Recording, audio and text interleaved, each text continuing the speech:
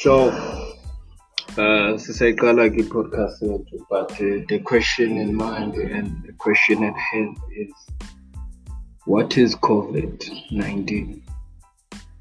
I've learned the word COVID from movies, like in a mission, people spies going to a mission or something, COVID mission, and all.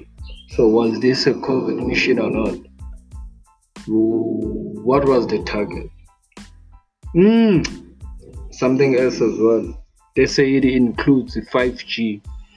5G, abantu abaninzi abayazi. It's a mostly revolutionary industrial network that is actually ranging at 60 gigahertz, higher than normal electricity.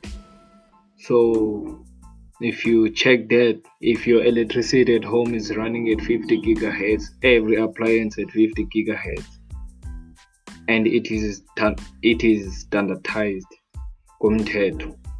Now we are ranging at 60 gigahertz. Stories come out and go, uyabo.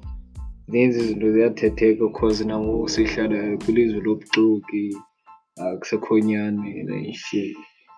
So, but Wuhan was like experimenting in a lot of stuff, but the day he launched 5G happened, it was the day the pandemic started. We're on lockdown. It's 26 or 27, I think. Let me check. It's the 27th, of May, of March. 27th of March, we started the lockdown and all that shit, and the whole world is on pandemic fear and all that. Yeah, people are saying that, wara. So now comes the issue of vaccines, that people should get vaccinated, what. And it only works like that. It's not airborne. So chew on this. If you like the topic, you can write a response or on your email or on my Facebook page or Twitter. You tell me, what do you think about it? Or do we have to allow these leaders cause fear to us?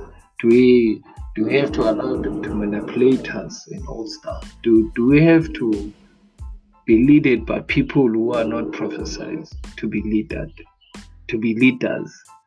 They were never being prophesied that they will lead us, but they're leading the country, the world as such. Who are they?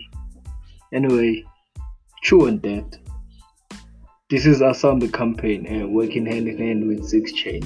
Raz Lion Ink Spinner on the machine. Check you later. Peace.